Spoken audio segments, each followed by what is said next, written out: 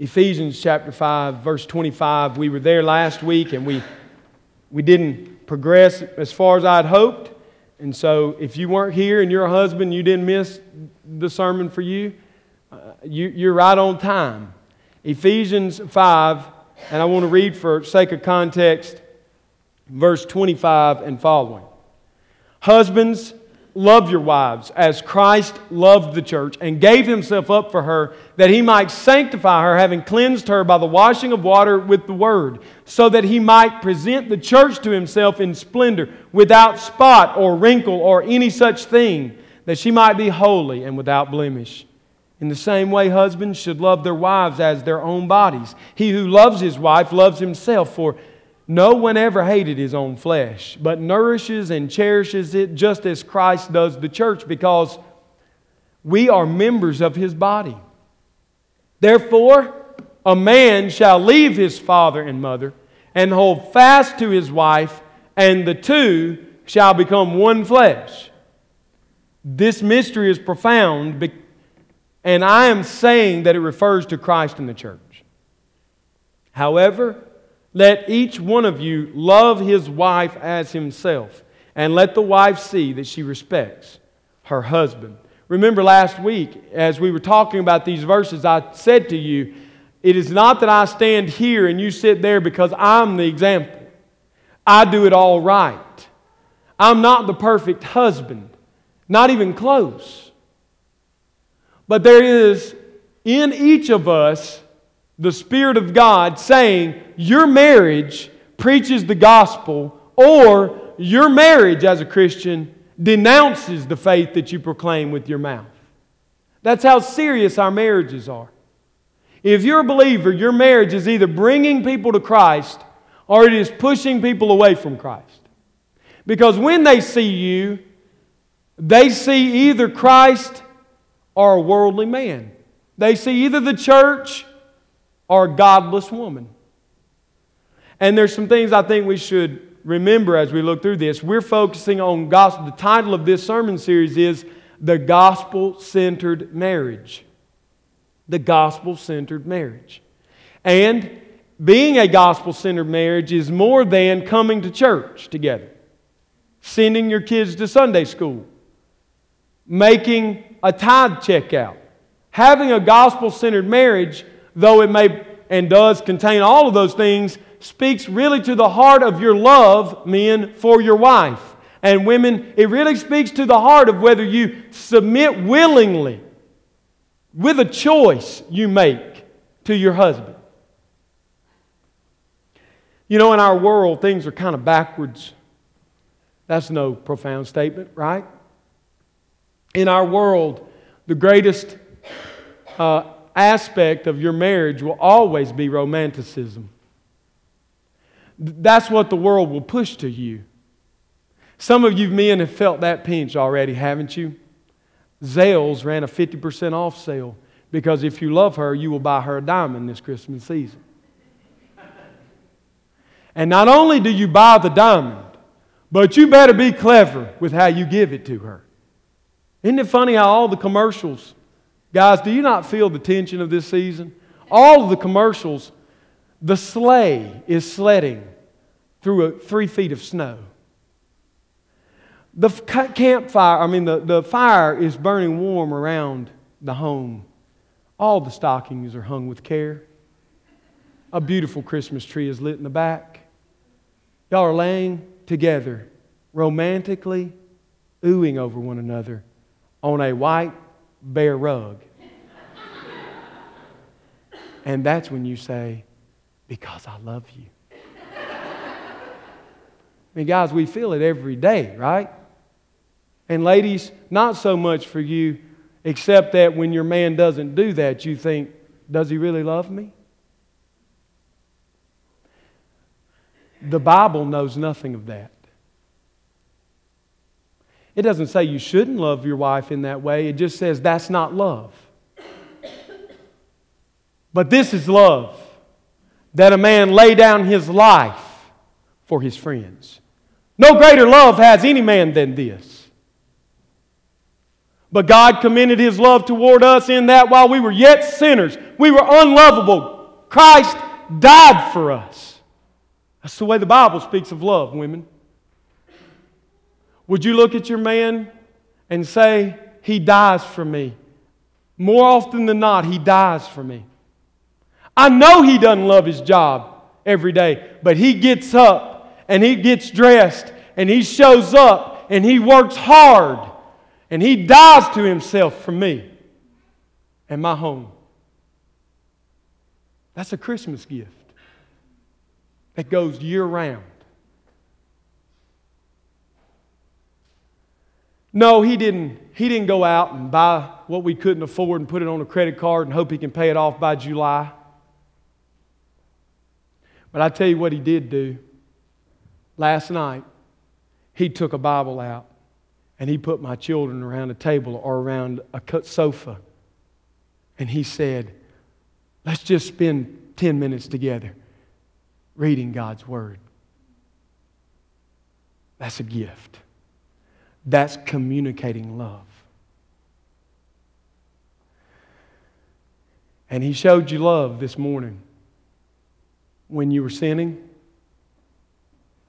And He looked at you with piercing eyes to say, that's not pleasing to God. Can I pray for you? Can I pray with you? Can I bear your burden? Love is not always agreeing with you, nor is it always approving of you, but it's always pushing you toward Christ. If He does that faithfully, ladies, Zales can't sell you anything prettier. That's what this passage is talking about. Men, following a passage about submission, He does not tell you to be a leader. He tells you to love. Do you get that? Too many times in our world, being a Christian husband has been boiled down to tell your wife how she should live her life. Dominate her. Keep her in her place. That's not the biblical command. Nowhere in the Bible does God say, men, subject your wives to your leadership. Everywhere and in every condition, God says, love your wife as Christ loved the church. Or He says, value her as the weaker vessel, knowing that if you don't value her because you're a weak vessel, God won't listen to your prayers. Everywhere it says these things. Nowhere does it say, put her under your thumb. Treat her second class. But just the opposite. The crown Christ presented back to His Father after His death when He entered heaven was the church.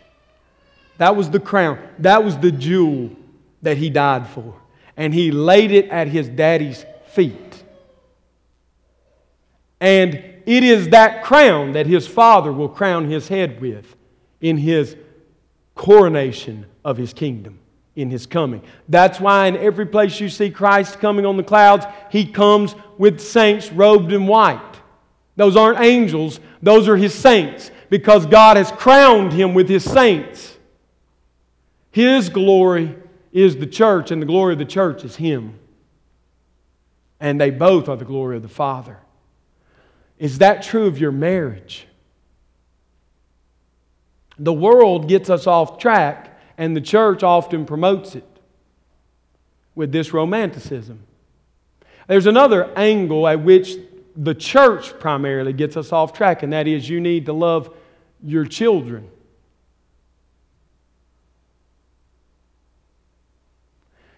The Bible puts the order correctly.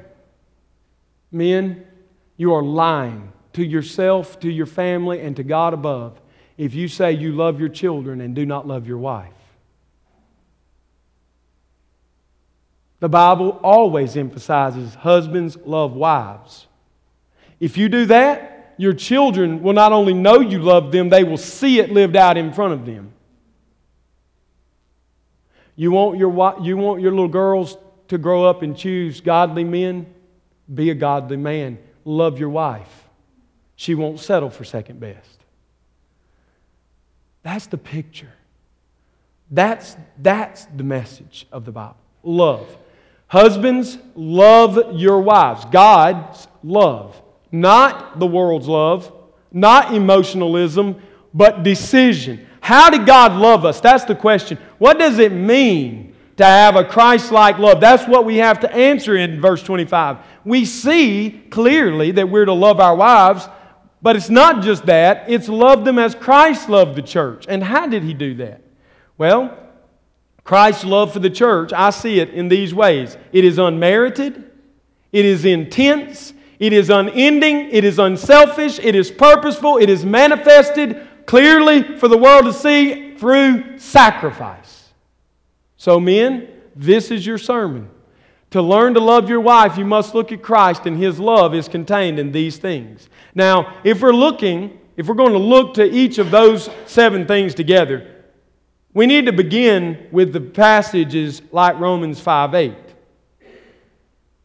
Romans 5:8. Some have called it the John 3:16 of Paul. And I want to read it to you. I quoted it earlier, but I want to read it to you. But God demonstrates His own love toward us in that while we were yet sinners, Christ died for us. In this passage, we're reminded that Christ's love was given to people who had not merited it, who did not deserve it, who had done nothing to earn it. There was nothing that compelled Him to love those who He loved outside of Himself. It's a popular thing to talk about how do we choose spouses. There are a lot of ways and a lot of factors, but let me say this. It is not wrong to will that. This whole idea the world pumps of there's only one person for you, a soulmate. What happens if your soulmate was born in Bangkok? Have you ever been to Bangkok? Do you plan to go? How will you ever meet her? And if you don't meet her, you're going to marry the wrong person. And your life's going to be hell on earth. And you're going to divorce that wrong person to marry another wrong person. Because you can't get to Bangkok. And you don't even know she's there. You don't even know what you're supposed to look for. It's just some chemical reaction, right, that happens when you see her. Y'all's eyes lock from across the room and it's a done deal. That stuff, listen to how silly that is. You don't buy a car that way. Silly. Then how do we choose? We choose. You say, why did you marry Amy and not another? Because I chose to marry her. Not because she was perfect. Not because she never sinned against me. But because I chose to love her. I cast my lot with her. I said there is nobody else I want to marry, and I won't want to marry someone else in 50 years. This is my wife. I love her. And every day I wake up and I have that same determination. Before my feet hit the ground, I look at her and say, that is my wife. Whatever I do today, I will honor her as my wife. There's no one else for me. You can call that a soulmate, or you can call that whatever. I just call it a willful, unmerited choice. Amy didn't earn that. And I didn't earn that from Amy. She doesn't deserve it. And I don't deserve her love for me. And that's a biblical kind of love. Now don't hear me wrong. I'm head over heels attracted to her. But attraction follows willful love. You see, the truth is that God loved us when we were unlovable, and now He sings over us because He intensely loves us. Don't tell me there has to be some spark. There was no spark when God loved you. Are you going to call His love into question? So when we're talking about this love, we're talking about an unmerited and unearned love. And if you ever get it the other way, you will destroy your marriage. If you ever start thinking in the terms of merit, what has my husband done to make me love them? What has my wife done to earn my love? You will destroy your marriage. Because we are both sinners, and there's not one thing we can do to change the fact that we will sin against one another in our marriage. So, His love, men, is unmerited. Therefore, our love must be unmerited. His love is intense. His love is intense. If we look at Luke 22:15, it says, I have earnestly desired to eat this Passover meal with you. Do you understand this? Do you see what Jesus is saying? Do you know the context? Let me tell you. He's hours from dying. This is in some ways the finale of His life. And He says, all my life I've wanted to eat this meal with you. So then I can go die for you. If we're measuring intensity, there can't be a more intense statement than, I have desired to eat this last meal with you. All my 3.5 years of walking the earth with you men was so we could get to this moment so I can eat with you and then go die that you may live forever. That's intensity. I told this story, or part of this story. Before I got married, I sat down with men in my life. Men that I respected, men that I knew. Some of them knew me, some of them didn't. It didn't matter. I saw all of them as models in marriage. And one of the men I sat down with was my adopted grandfather, Jack Sherman. He single-handedly almost built our school. He was a Seabee in World War II in the South Pacific. He married just before he left.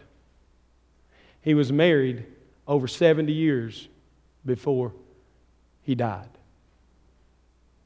Sitting in his little living room, modest home, with his wife Martha, I said, what do you say has been the way you have loved your wife?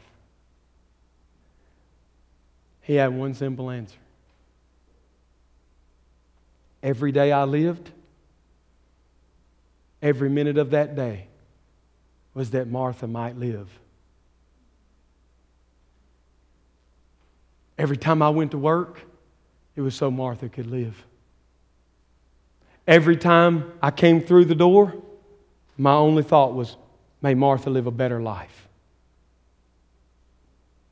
We don't have the biggest house, but we've got all we can have.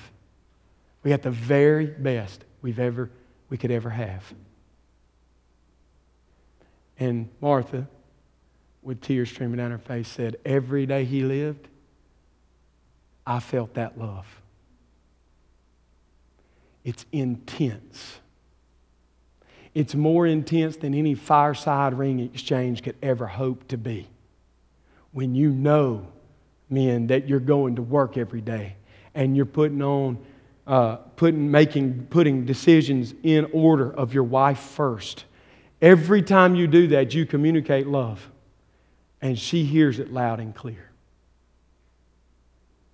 So there's an intensity.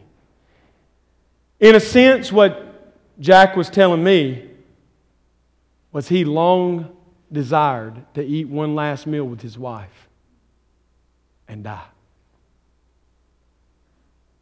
Having that love last till he ate that last meal. That's what he wanted. That was his goal in life. He lived it every day. Our love is unmerited, men. That means she doesn't have to earn it. Our love is never ending in this life. It will last the test of time because it is intense. It is unending. John 13:1. Jesus, in this chapter, is going to unfold His teaching about the life and the meaning of His life. In this chapter and the chapters to come through chapter 16, it's all about His last message to His disciples. And what He does in the context of His disciples squabbling over who's going to be the greatest in the kingdom, Jesus makes the statement in John 13:1 that I have loved you to the end. I have loved you to the end.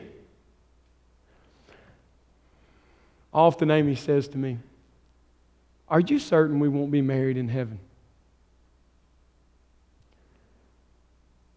Yes. Well, what if we want to be married? We won't want to be married then. Well, but how do you know we won't want to be married? And then I go through the theology of it. I did that for a long time. She kept asking me this. She's not hard of hearing. She's not slow. She's very smart. Why does she keep asking this? I've learned to answer the question. Men, in case your wife asked that, the answer they're looking for is, I will love you till I go to heaven. That's really what she's asking. Will your love be unending? Will you never leave me or forsake me? She's not really worried about whether she'll have that kind of love in heaven. She knows Christ will love her that way then. What she wants to know is when you're being put into the ground, well, I have been your only wife. Will you have loved me with unending love? And so the answer to that is yes. Yes, not because of some romantic feeling that may come or go, but because I choose to love you every day that way. And the intensity of that is shown by the priorities I place in my life. So God's unending love, Christ's unending love calls us to have this same kind of love. Fourthly, it's an unselfish love. If we're trying to understand this love, we've got to understand this love is unselfish. It makes decisions above itself, beyond itself, for others outside of itself. You remember this in Ephesians 2. If you turn back to Ephesians 2 in our study, verses 6 through 7. And He raised us up with Him and seated us with Him in the heavenly places in Christ Jesus. Why? So that in the coming ages He might show the immeasurable riches of His grace and kindness towards us in Christ Jesus. God loves us so that He might give more and more of His riches to us in Christ for all of eternity. I often love people in this congregation and in my friend circle and even my wife so that they will give back to me. Have you ever been guilty of that? God is not guilty of that. He is not loving you so you will give back to Him. You have nothing and I have nothing God wants, really, or needs. He loves us so that He can give to us. And it's not just that He gave us His Son, but now in His Son He's given us everything. The secret to contentment for you probably it sits in this, that you know your home is not this earth. You're struggling with contentment? That's really the answer, is my home is not here. The contentment that you seek and desire and long for with all of humanity is the contentment of knowing that what you have cannot be taken from you. And the only way that's the case is if it is where? With Christ. That's the only hope of contentment. And so this love is an unselfish love, men. Our acts of kindness cannot have on the backside something our wife owes us. Particularly, men, speaking frankly, particularly, it can't be that you're doing these things so that she will give you what you want in the bedroom. If that is your motivation, she will see it and she will despise the motivation and she will cut off the covenant expression of love, which is sexual. Some of you live in cold homes right now because you're trying to put your wife in owing you mode. And this love cannot be you owe me. It must be unmerited, therefore she can't earn it. It must be intense. It must be unselfish. Why do you bathe the children, put them to bed? Why do you wash the dishes? Why do you repair the things around the home that need to be repaired? Not because she's in debt to you now. If she is, then you've wiped out all the love that's Christ-centered. Christ never fed a poor person in hopes that that poor person would then give him something. Christ never mended the brokenhearted with hopes that they would one day mend his broken heart. He only did what he did out of pure, unmerited favor. When he healed a blind person, it wasn't so that blind person would make $1 million and give him some of it. He never stooped to wash the disciples' feet and then sit down and hand them the basin and say, wash my feet now. You owe me. Never. Not once. And so, men, just to be very pointed, because I see it in my own life, and I've done it in my own life, you can't put her in the owe you mode because you live like a godly husband. As in that, you have revealed you're not living as a godly husband.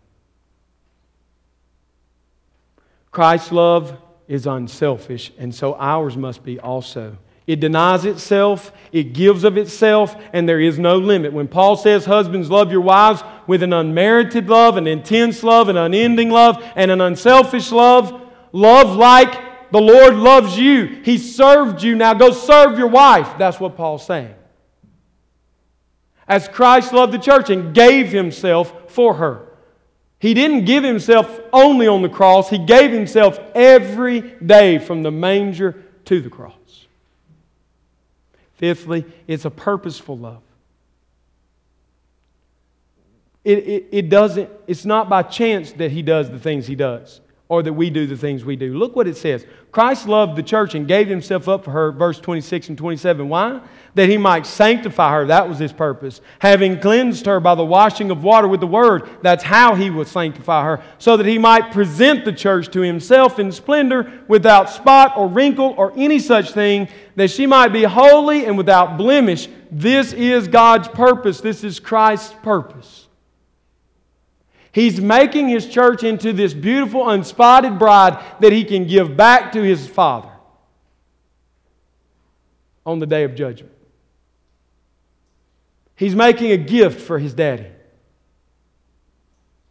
And His gift will be perfect. And men, this must be our thoughts. You will not disciple your wife on accident. You will not lead her further to Christ by accident. By waking up every day with no objective and no plan. You won't. You won't do it with your children either. We'll get to that in chapter 6. Amy and I spend a lot of time at night in our room or around the table drinking hot tea, talking about what's going well, what's not going so well, and what our aim is for the next month or the next 2 weeks or the next year. We do that because it is necessary we be purposeful. If she's not receiving the kind of love that she needs to receive in some areas, I can't figure that out through telepathic wavelengths. So I've got to give her the freedom to sit with me and tell me those things. I've got to open the door and ask the hard question. How am I failing you at this moment? What am I doing that is offending you at this moment? I want to know. This is an intentional love. A purposeful love. And it must be not over those just spiritual things, but also over very practical things. All the way down to the money we spend. It has to be purposeful. And when it's not, it's reckless. And when it's reckless, the love will diminish, will fall down.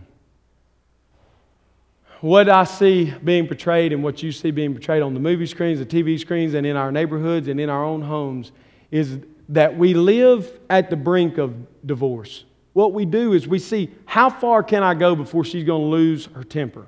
I'm going to go all the way to the edge of that. How far can I go before I hurt her feelings? Well, I'm going to go all the way to the edge of that. And what happens is that goes on week after week after week, and then You throw the Hail Mary romantic bomb that hopefully pulls her back off the ledge. And then we try to push it to the very edge, and we lob another romantic volley her way and hope it pulls her back. It's this swing set effect. That's not intentional. That's not purposeful. So rather, I should be thinking, how will the next week, 2 weeks, month, year, 5 years look if we become more like Christ?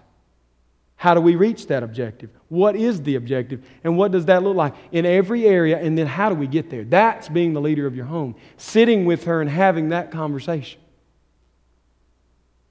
And hearing from her and also speaking with her, frankly and lovingly. Exchanging. It is purposeful. Marriage love is purposeful. And it's made obvious. It's made obvious. It's manifested into the world. Jesus in many places says that He loves His bride. He loves His church. He says it this way in John's Gospel. These things I've spoken to you so that in me you may have peace. In the world you have tribulation, but take courage. I have overcome the world. How did He manifest His love? He overcame the world. I've come that you may have life and that life more abundant. That's a manifestation of His love. I've come to be the servant of all, not to be served by all. That's a manifestation of His love. So here's where we come to the very practical end, guys. It's not just enough to be unmerited in our love and intense in our love, unselfish in our love and purposeful in our love. That's not enough. We must also make it obvious to her that we love her. You don't want your wife to think at the end of the day, he could have done what he did for me today for any woman in the world and been just as happy. You want to say to her through action and word, you're the only one that I do these things for. Don't leave that to assumption.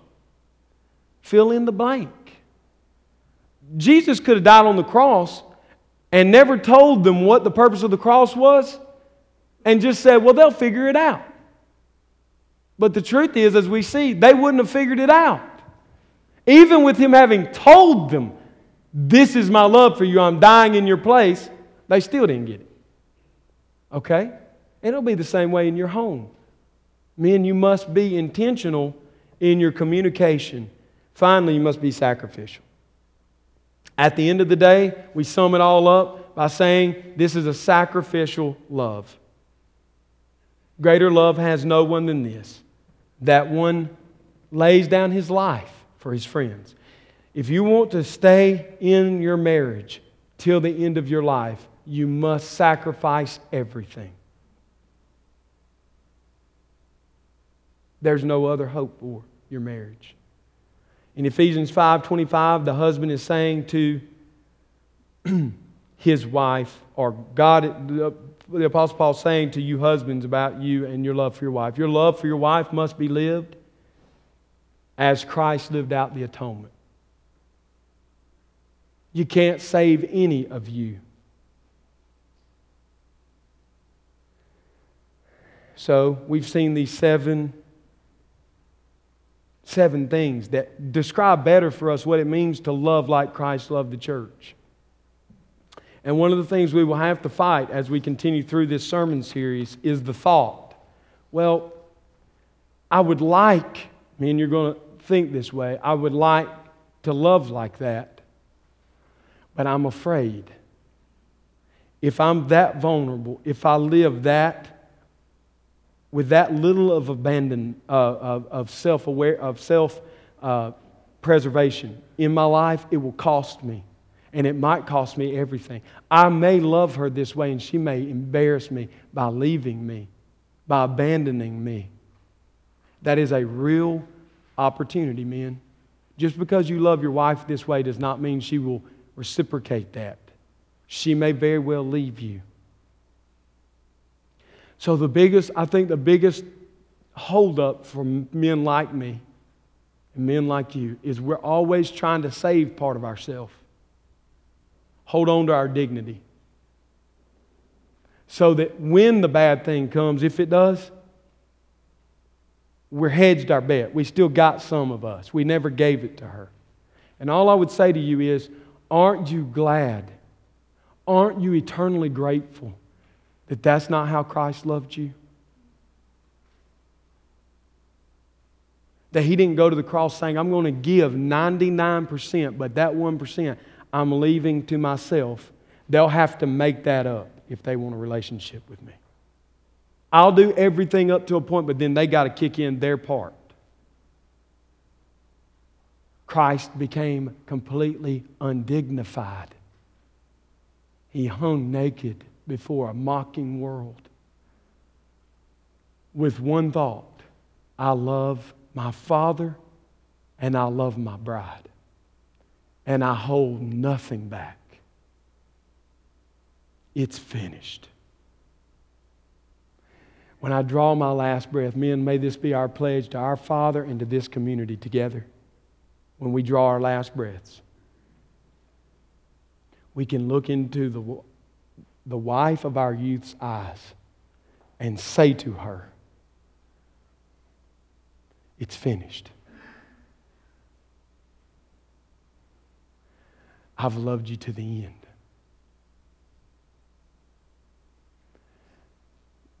You never need to doubt that I gave you everything I had. It's yours.